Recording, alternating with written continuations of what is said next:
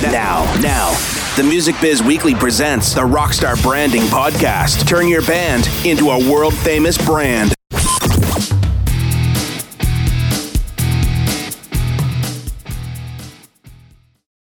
Hey everyone, welcome back to another episode of the Rockstar Branding Podcast. How are you guys today? Good. Still the same temperature as it was 3 weeks ago. Wonder why that might be. And I'm wearing the same shirt. Exactly. Continuity. In fact, I might even be doing this from a different country. How is that possible? Hey, today's episode is... Ron brought this one up when we were starting to discuss the whole Apple and Beats acquisition thing that went down. And the topic came up, well, now that digital distribution is clearly figured out. Now, of course, there's still other things happening, and that's going to evolve. But now, where's the artist development?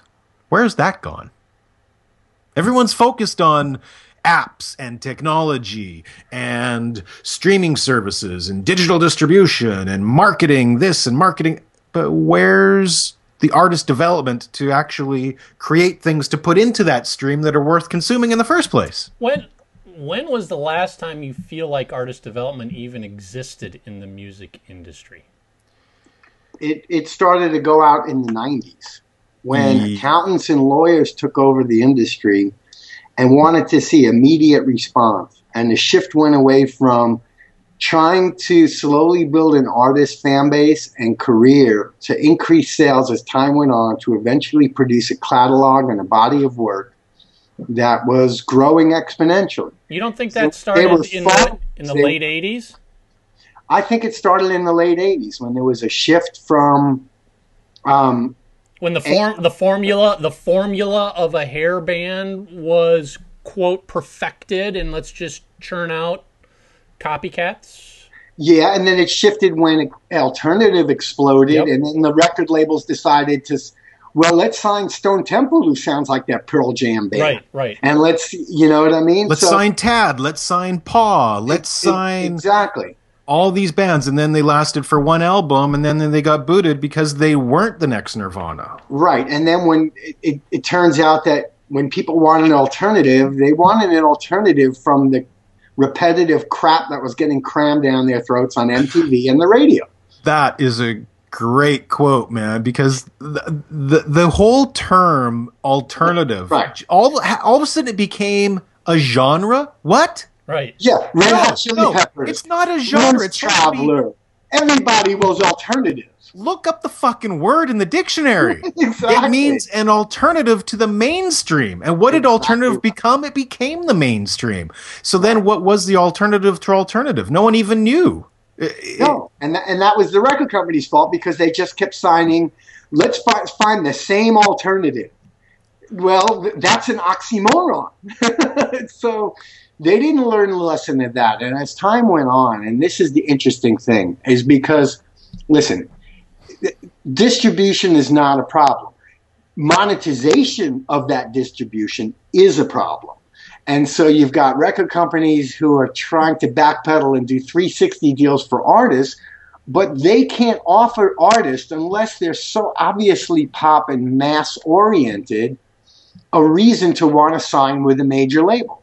So the problem is the major companies who have enough money to actually go to a young, fresh artist that's showing potential to say, hey, we're going to make sure the band sounds great. We're going to make sure we get touring together and promotion together and radio and your video and your data collection and all of that together. They don't have the funds to do that anymore because they got to go for a home run on every act because they just don't have the funds to do it because the revenue stream has disappeared. And so the problem is that they can't take a chance on somebody just selling 30 or 40,000 records this record and then 200,000 on the next record and then maybe go gold, you know, because those sort of monikers and those achievements don't exist anymore.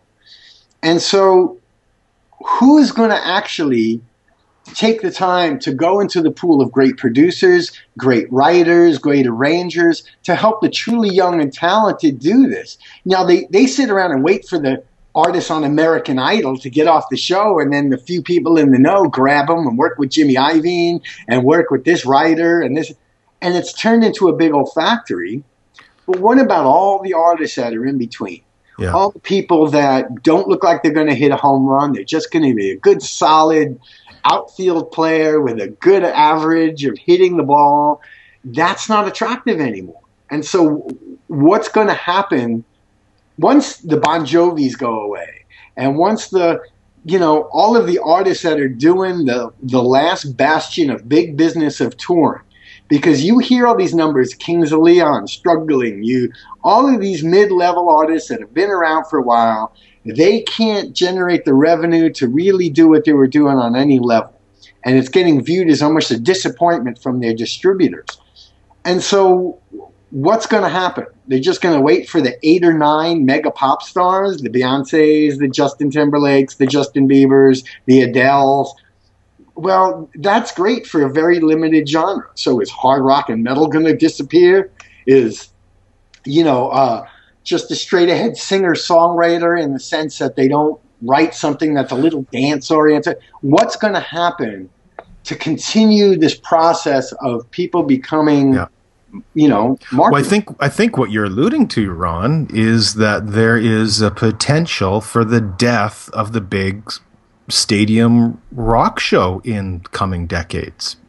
Is because for those classic artists, because they're not being groomed. There are no classic artists being groomed anymore, and that's like you're saying. It's like there's far too much risk associated in the eyes of a major label system to artist development. There's too much financial risk, too long of a wait for them to see a return in profit for all of that time and manpower and investment. And they're not willing to wait. They're not willing to maybe lose money for a few years while a band fine-tunes their craft and earns fans rather than buys them through crappy co-writing sessions with shitty producers and stuff. Yeah, but what's going to happen to the artists that never are home run artists? What's going to happen to the artists that just have a good, solid career?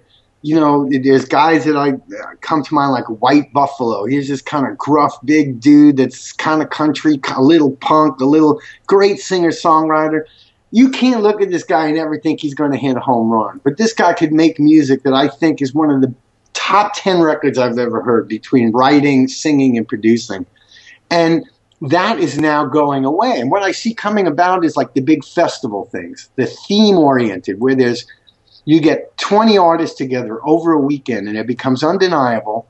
They bring out 30 or 40,000 people per day for a whole weekend, and really not one of those people are home runs. But it's a festival, it's an event, but it's not about one artist selling one ticket for one night or just.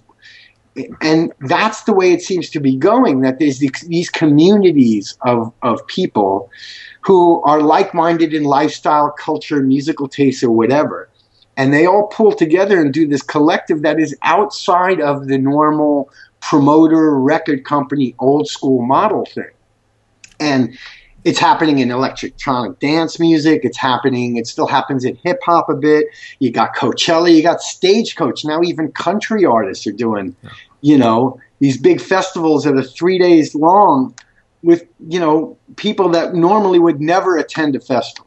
So, but do you think those festivals are going to do anything to develop any of those acts' careers? Because those festivals have become events to be seen at, not to go see bands at. I don't know. I mean, there's always been Warped Tour, which is a great model of Warped is Kevin good. Lyman putting acts on that he believes are going to have a future, being seen by the people in the know, people who are passionate, and the word spreads. And I've gone to shows that are in venues of 3 or 4 bands that peel off from Warped Tour, and they pack the house because these are all people connected through Warped Tour, through social media, through genres of music, through fanzines online and offline, who share their knowledge, their findings, their discoveries of great bands for people who are really passionate and music is a big part of their lifestyle. Now, I also think that is starting to happen with some of these larger festivals, weekend type things, where they're showing people new artists, to a new crowd of people. And that's one of the reasons why they go, that the promoter of a particular festival, which is successful, are putting cutting edge artists that start to break out from some of these things. So, but it's not coming from a label. But to have somebody like Paul McCartney play Coachella, that's not cutting edge. That's not groundbreaking. That's, he doesn't need to be there. I mean, this is sort of my feeling about South by Southwest. I went to South by Southwest the first 3 years it started. It was amazing because it literally was 6th Street in Austin, a bunch of bars, unknown bands. You walked in and you saw great music. I went 2 years ago and the Foo Fighters did a show, and it's like, why do the Foo Fighters need to be at an event like that? They don't need it. Because, but actually, some of those artists do. Paul McCartney does. Paul McCartney can't just sell records to Elton John's record tanked. Paul McCartney's record tanked. Yeah, but I'm not talking about selling records. I'm talking about a show. I mean, he's playing Candlestick Park here in San Francisco. Yeah, but on the other side of that is to keep the whole circle going. And I think this kind of goes back to what the topic of this discussion is where does artist development come from? Where do new bands get in touch with the roots of music that influence them to then take it into new forms of music, to remind youngsters of where a lot of the music they're finding credible and contemporary come from? I mean, one of the biggest things I remember in the Bay Area, there was you go to the Fillmore West and you'll see the Allman Brothers and Otis Redding, and because Bill Graham would bring them music that they wouldn't normally find. Right. And show people that when you put them up against each other, that there was a correlation between things. And here was a visionary from a promotional aspect in the live venue to continue the evolution of the listener as well as the artist. And that's one of the things that's really missing from the breakdown of the distribution system of music, where it's the complete opposite now, that it's the wild, wild west of the internet. But how do kids or fans of music find out where the new stuff is coming from that is completely mind-blowing when the traditional outlets of Circus Cream, Midnight Concert, and, the radio station go away? I think we've got a couple of different topics actually happening at the same time, because when I'm thinking of artist development, I'm actually thinking more of somebody who believes in a band, that helps groom them to grow into their artistry, to become better than, to grow into their shoes, to give them a little bit of emotional support, financial support, someone to help them out along the way, someone to give them continual encouragement, which is what, again, back in the old day, the major label system, and, luckily now some of the better independent labels are doing that with artists. They seem to be sticking around with their artists a little bit longer. I do love what you were talking about, though, about developing the fans' ears as well. I think we should save that for another conversation. But I think the question of where is artist development coming from now, I'm daring to say it's coming from crowdfunding. I think smart artists are the ones who will develop the best. Those who understand the internet, know how to use the tools, and are going to their fans to find whatever small support there is, whether it be with a group of 500 fans or 50 or 10,000. I think through crowdfunding, they can find that support and financial encouragement to keep the ball rolling. And when I think of in artist development, that's what I think of, is how do you keep that ball rolling? that's artist investment. I think the days of artist development are over, that just becomes part of the process where the artist is left to develop a sound. He has the technology, his tools that only labels could provide in studios before. Now on a Mac, you could have GarageBand with one microphone and a MIDI interface, and you've got your own little studio. And so the final process, I think, that was left out of the artist's hands that they were forced to deal with is artist investment. And I think you hit on a very strong point that artist investment can come directly in micro funding of a fan base to allow somebody who's visionary enough and talented enough to take their art through self-sufficiency and plug in that last thing. And I think that's another reason why the record company distribution model is dead. Yeah. Because aren't you guys basically saying that artist development is dead externally? It's now become entirely on the shoulders of the artist to develop themselves. I think so. You have to have the balls, you have to have the backbone, whatever it is, to keep your head down and plowing forward to develop yourself through all of the hardships that are going to be out there, because nobody else is going to help you and guide you. And it's all on your shoulders. You can't sit back and sit here and go, well, I'm waiting for the producer to show up who's going to fix me. Well, that's never going to happen. Here's the fly in the ointment with this system is that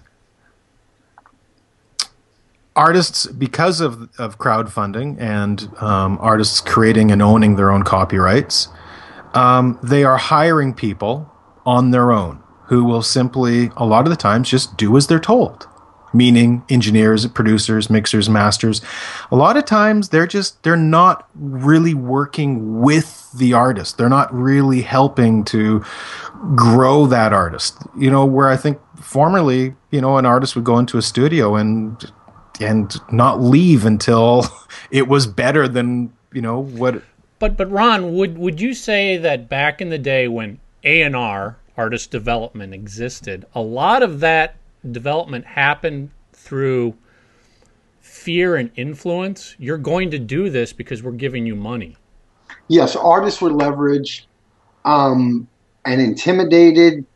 Somebody, for whatever reason, picked up a new artist and they get plugged into the machinery, and these A&R guys had bigger egos than the artists themselves, who had a network of people like, from my period, there'd be the Bob Rocks and the Richie Zitos and the Bo Hills and the Michael Wagners. And an A&R guy would have a relationship with one of these, and he'd go to some sort of fledgling rock band and go, okay, we're going to get you a song from Diane Warren or Desmond Child. We're going to stick you in this studio that's cranked out Van Halen and Motley Crue, and you're going to get produced by Michael Wagner. And you're going to shut the fuck up, and you're going to do what he says, and you're going to play what he tells you to play, and we're going to stick it out there. And unfortunately, that's one of the reasons why it all sounded the same, and it became monotonous, and it got driven into the ground. So that really is not artist development when you think about it. No, not at all. That's factory. That's factory branding. Yep. No, that's exactly it. What they did was they went out and found a band that had the same sort of, in general terms, appealing qualities that the other commercial acts had. They'd bring them in, try to find something that they could do unique about them. Sometimes that would even just be a guitar sound and a video producer with a singer that was cute or a singer that was weird or whatever that was. Bring that to the forefront, a rock track, a ballad, kick them to the curb, have them start it all over again. That was the formula. Now the formula is find somebody like on American Idol that's got some interesting qualities, doesn't know anything about the music business, stick them with this writer, with this producer, and we do one or two tracks, we release it on iTunes with a video, and it gets off or it doesn't take off. You know, they capitalize on the eyeballs of American Idol, the eyeballs of a TV show, the eyeballs of a movie star, you know, whatever it might be that might get some eyeballs on something, and they maximize it by plugging them into machinery. It's very rare, unless someone like a Lady Gaga comes along, Justin Bieber. There's no way that this kid is in there going, I've got a vision. Okay. And he's like, whatever, man. I'm drinking Hennessy and a steak, and they put him with some high dollar, high resume producer who helps bring his pop tracks to light. And every song is co-written by 40 people. Exactly right. And what they do is the A&R guy listens to 40 songs, and he picks 10 of them, sits Bieber down, if he can get him out of the strip bar or out of the jet or out of the boxing ring or wherever the hell he's doing this week, and goes, these 10 songs, we're going to go in the studio and cut them. Half those tracks have already been produced by a producer, and they like them. They're like finished tracks. Yep. And either look at the whole thing that just happened with Pharrell and CeeLo Green with Happy. Right. It shows you that 3 or 4 hot artists are doing a track. Bruno Mars wrote, Fuck You. And but it wasn't quite right for him, but he's no fool. He sees he give it to this guy who's got the eyeballs. Bing. And that's what the music business has become. It's become mining, not farming. It's become mining. That's good. And it's a completely different mentality. It's let's go here. It's geologic say there's a vein of gold. Let's dig here. Where the farming was till up the soil. Is the conditions right? Hopefully it'll rain. Hopefully we'll get sun. Hopefully people will taste it and it'll sell at the marketplace. And no one's got the funds, the time, or the land to do that anymore. Yeah. And that's the beginning of the cancer of this whole model. I will say, I think that in the last 15 years, with the total crash of the system and major labels clearly not caring about new artists at all or artist development, I think we have seen some really great indies come out of nowhere that do stand by their artists, that are supporting them, maybe not or absolutely not in the financial manner that the old system used to, because they simply don't have the money to. But they're there to at least keep on working with them in a smaller manner. And I think on the independent scene, there are some great artist development stories happening. Just not anybody knows about them yet. Yeah, well, they're hoping to break through, and that's. The real difficult thing is the fact that, to develop your own sound, your own style, and to be patient, and to just find those tools. I think a lot of people are coming to find. I mean, like the record distribution model has gone back to the 1950s. We can't sell records anymore, so we need to own a chunk of everything you do. It's like it's like being in the coal mines, It's like, we're going to get some of your merch, we're going to get some of your touring, we're going to get some, because these are where the only avenues of monetization are. And there are artists that realize that the genre of music that they are is never going to be hip in an underground way. So they have no choice but to sell out and go for the giant, glamorous pop world. But pop is one genre of music. Where is all of this other stuff going to come from other than jazz, because it's so old school and organic, but all those other forms of music? The problem is, it's like people saying rock and roll is dying.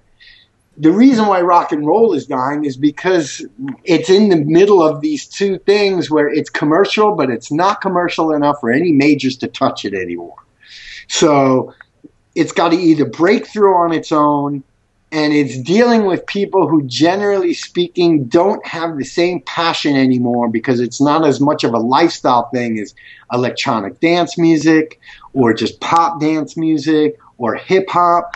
Straight ahead guitar, bass, rock and roll is pretty much doesn't have a fervent fan base unless you're playing like death metal and you can get on Ozfest. Well, and like you said too, there's not the farm fields to grow your seeds anymore, because clubs just won't let that shit happen half the time now. No. So I think that's a crucial element of artist development as well, is a nurturing club scene to allow these bands the stage space to come and practice their craft and to figure shit out on their own. Yeah, it's interesting on that because, I see it going over to Europe and the UK, I see a huge difference. And even in LA, they don't realize why rock and roll is dying. You've got a huge electronic dancing that's happening in the heart of Hollywood. The Sunset Strip is now dead. And the reason is that they started with the pay-to-play things in the 80s and 90s, and they're still doing it. Now they load 10 crappy, unready bands up on a bill, hoping that once you bring 10 bands in, if they all bring 20 people, that's 200 people through the night. If we sell them a few beers, but the fact of the matter is nobody's coming because nobody wants to fight the traffic, fight the parking, pay the expense to only see one decent band and the rest suck and go through all of that, 10 bands, all the drama, bad sound, bad preparation, and they're killing it because they're going for volume, thinking that at the end of the day their numbers are going to bear out. And it's quite the opposite. They're driving it into the ground. And that started about 15 years ago, and it's getting nothing but worse. We see that up north as well. Yeah. Yeah.